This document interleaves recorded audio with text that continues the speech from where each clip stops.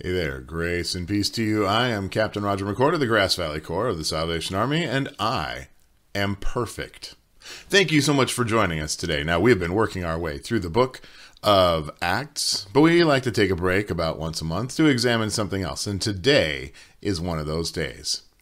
But first, I'd like to tell you a little story I heard from a guy who once came out of his office, which was in a deserted part of town, and managed to reach the street just in time to flag down a passing cab.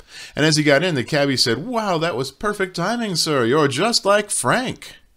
"Who's that?" the passenger asked. "Oh, Frank Feldman. He's a guy who did everything right all the time."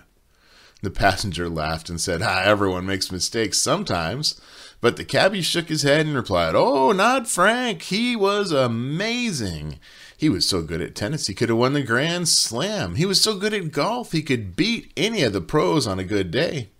He sang opera in a way that would have put any of the three tenors to shame, and he danced like a Broadway star. Oh, and you should have heard him play the piano." "Wow," said the passenger. "Sounds like he was something really special." "Oh, you haven't heard the half of it," the cabbie crowed at his rider. "Frank had a memory like a computer. He remembered everyone's birthday and every anniversary of every kind. He knew food, too. What was the best kind to order on any menu and which fork to use to eat it when it came.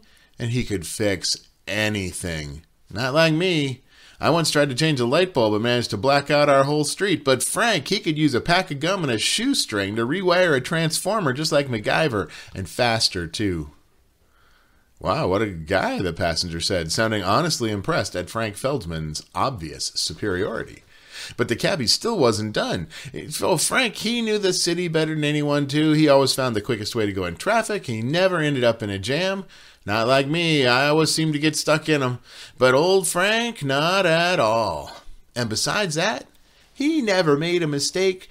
And he really knew how to treat a woman so that she would feel good just from being near him. Even if she was in the wrong, he wouldn't argue or answer her back at all. And he was a great dresser who always had a perfect shine on his shoes, too. In fact, he was such a perfect man, no one could ever measure up to Frank Feldman." "Wow, that sounds downright awe-inspiring," said the passenger as they reached their destination. "How did you happen to meet a guy like Frank?" "Oh, I never did meet Frank," said the cabbie. "He died, but I married his wife, and she tells me all about him."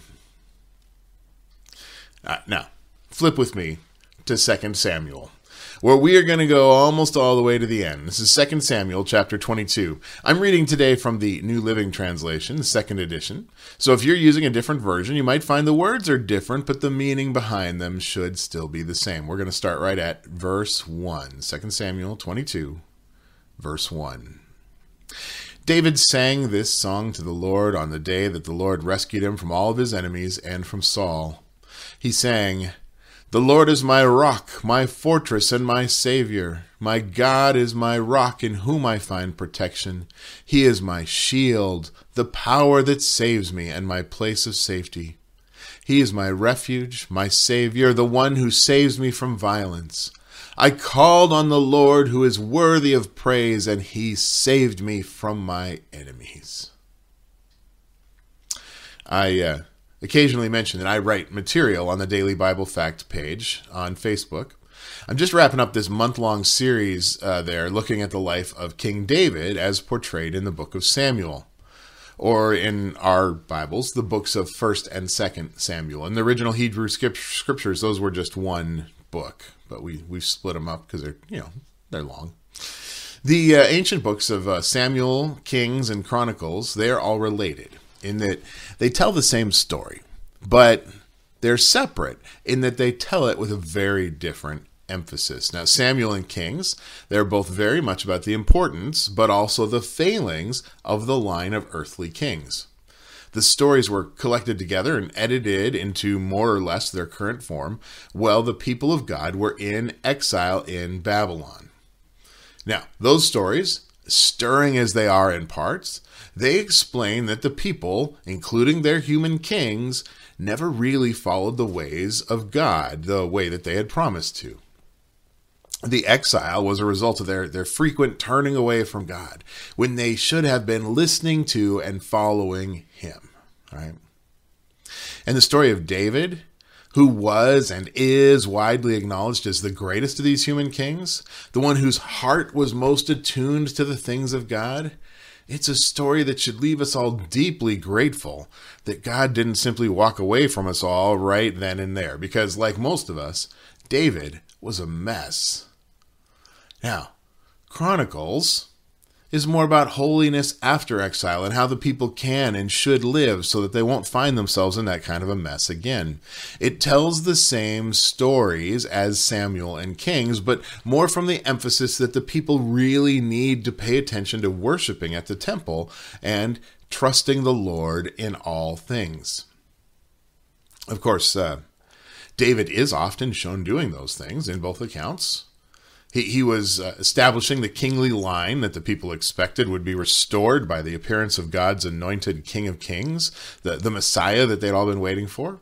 After all, even in dark times, God could save them. That's the next part of David's song. Verse 5, "The waves of death overwhelmed me, floods of destruction swept over me. The grave wrapped its ropes around me, and death laid a trap in my path. But in my distress I cried out to the Lord. Yes, I cried to my God for help. He heard me from his sanctuary. My cry reached his ears." Now, the Hebrew word being translated as cry is sa'ak. It is the primal scream of the wounded as they struggle to express their pain. It's a question: who will rescue me? Can you hear me? Am I alone? Where is justice? When Cain struck down Abel, Sa'ak is what the spilled blood did. When the Israelites were slaves in Egypt, when their people were being oppressed and their babies were being murdered by those who held them prisoner, their suffering was expressed by their Sa'ak. And in his dark times, when he felt entangled and without hope, David Sa'ak, and God heard. God always hears our cries, and God always responds. Maybe not quite the way he responded to David, because God responds to each of us in our own way and our own needs, but God always responds. David says, verse 8, "Then the earth quaked and trembled, and the foundations of the heavens shook. They quaked because of his anger.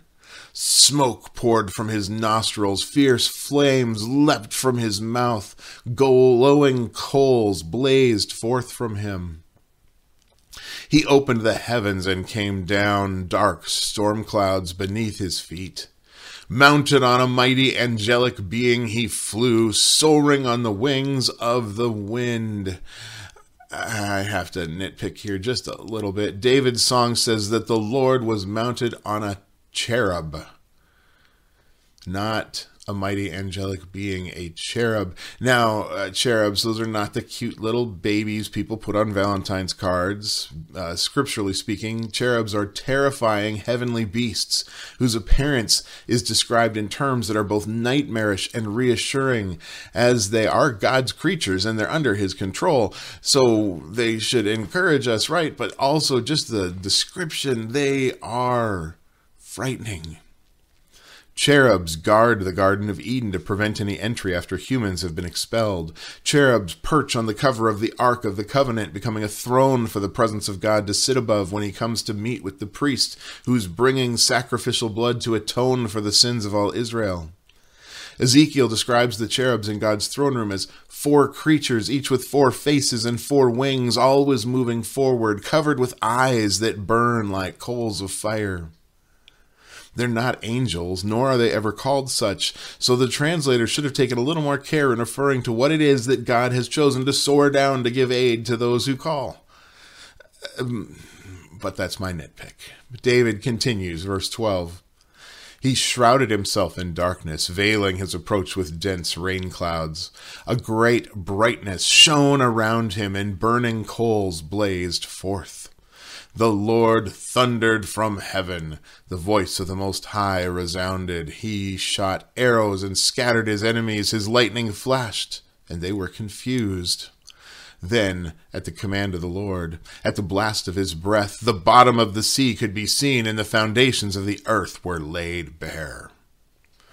Now, David is aware that it's God's power and God's might that have delivered him.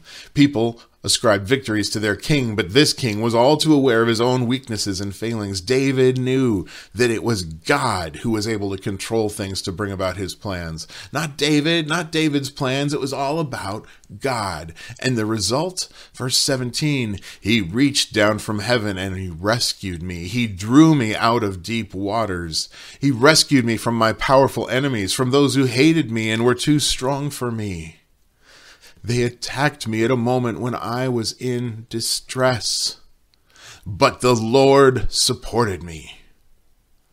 And this is what it's all about. This is why David wrote this ode to his Lord and God. This is what those who compiled this book into the scripture we hold in our hands today wanted us to know.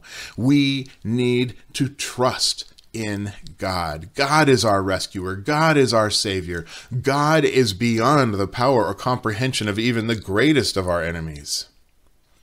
So, what can we learn from God's rescue of David? What is it that brought the creator of the cosmos to care for and act on behalf of an insignificant collection of cells on a tiny planet in a minor solar system on one end of a medium-sized galaxy in the middle of a still expanding universe? Well, David says, this is verse 20, he led me to a place of safety. He rescued me because he delights in me. And we all say, yes, God, please delight in me too. And we look to David to see why it is that he believed God chose to care for him. And David tells us it's because he's worth it. Verse 21, the Lord rewarded me for doing right. He restored me because of my innocence. For I have kept the ways of the Lord. I have not turned from my God to follow evil. I have followed all of his regulations. I have never abandoned his decrees. I am blameless before God. I have kept myself from sin. The Lord rewarded me for doing right. He has seen my innocence. That's right. According to David's reckoning, he is righteous and innocent. He is perfect. He has kept God's ways, yes, all of them. He has never abandoned the Lord or God's commands. He is blameless, he is sin-free, and because of that, he was rewarded by the Most High God. So, there you have it. All you need to do to matter is to be perfect all the time, just like David. Yeah, except, how can that be right? Because this ode is right here at the end of 2 whole books full of stories about how much of a screw-up David is. He lies, he cheats, he murders people, he takes other men's wives to be his own because he thinks they're pretty, he ignores his own children's evil deeds, and refuses justice to his daughter when she's sexually assaulted.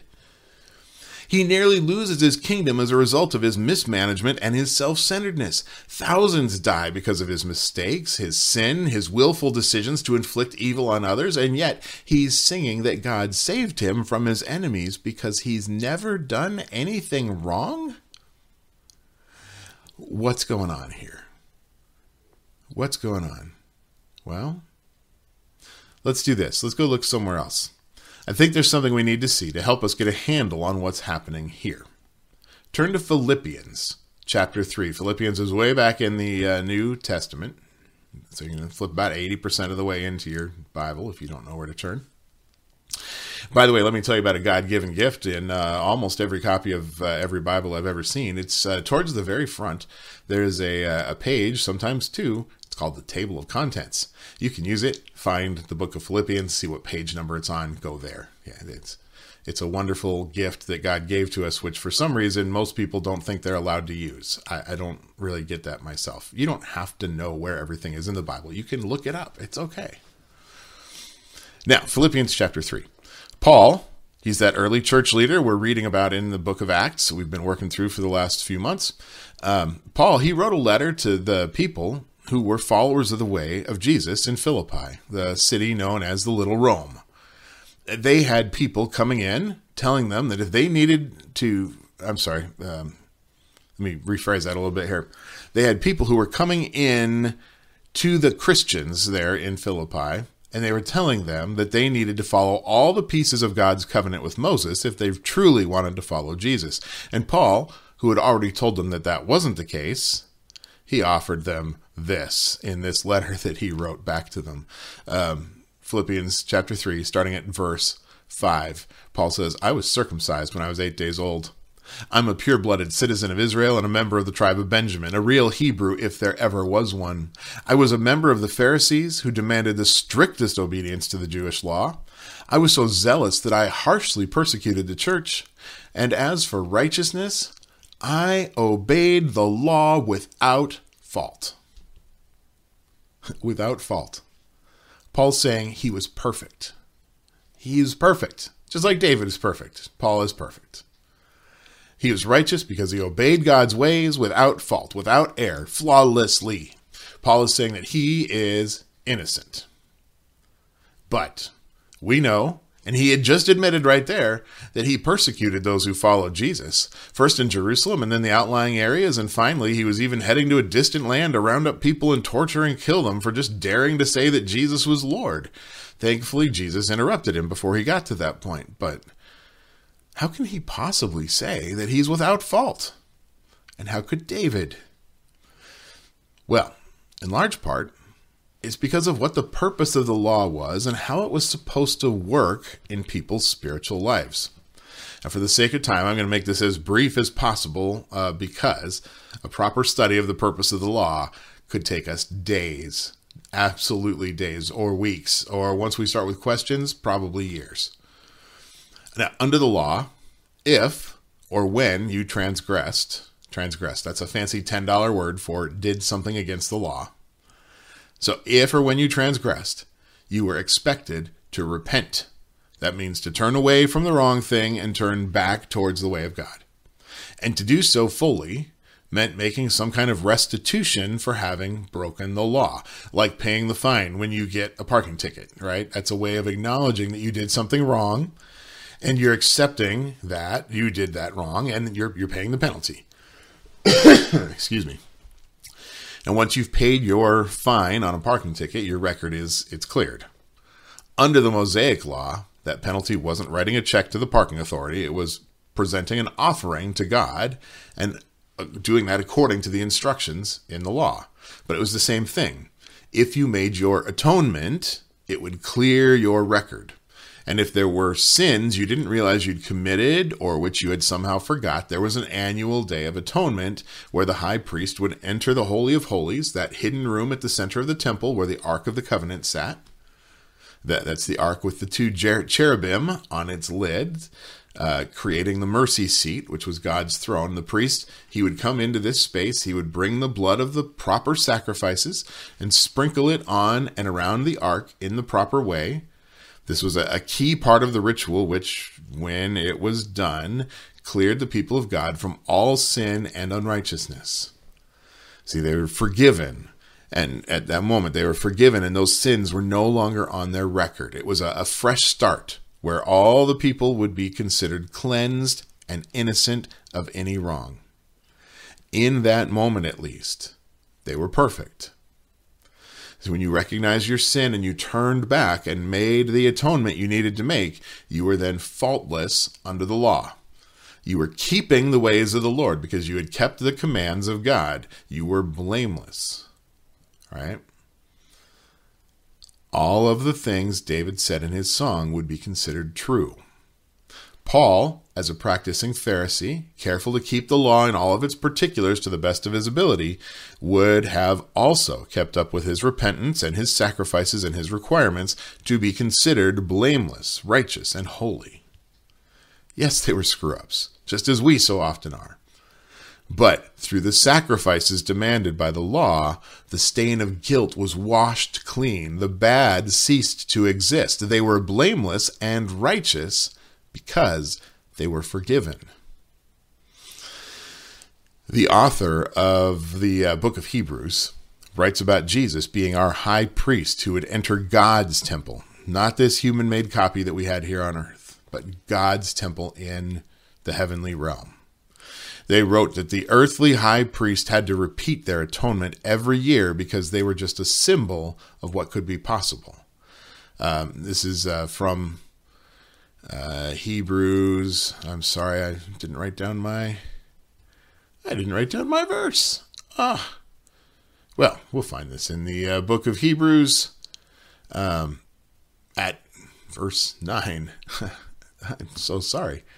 Hey, those of you who want to know this, you post the question down below. Which chapter was that in the book of Hebrews? And let me know how to get a hold of you. I will send you a prize. That way we'll know who's listened to this far in, all right? From the book of Hebrews, the author writes, this is an illustration. Let me go back just a second. So they're writing about the earthly high priest having to repeat atonement every year because they're just a symbol of what could be possible. And then they go on to say in verse 9, this is an illustration pointing to the present time. For the gifts and sacrifices that the priests offer are not able to cleanse the consciences of the people who bring them. For that old system deals only with food and drink and various cleansing ceremonies, physical regulations that were in effect only until a better system could be established. And this, they said, was all ceremonial. It was an external event, which was a way to show inward repentance. But wouldn't it be great if there was like a permanent sacrifice which could be made so that atonement could be available to everyone all the time, not just when they slaughter another animal and go through the motions of a ceremony? Look down to verse 14.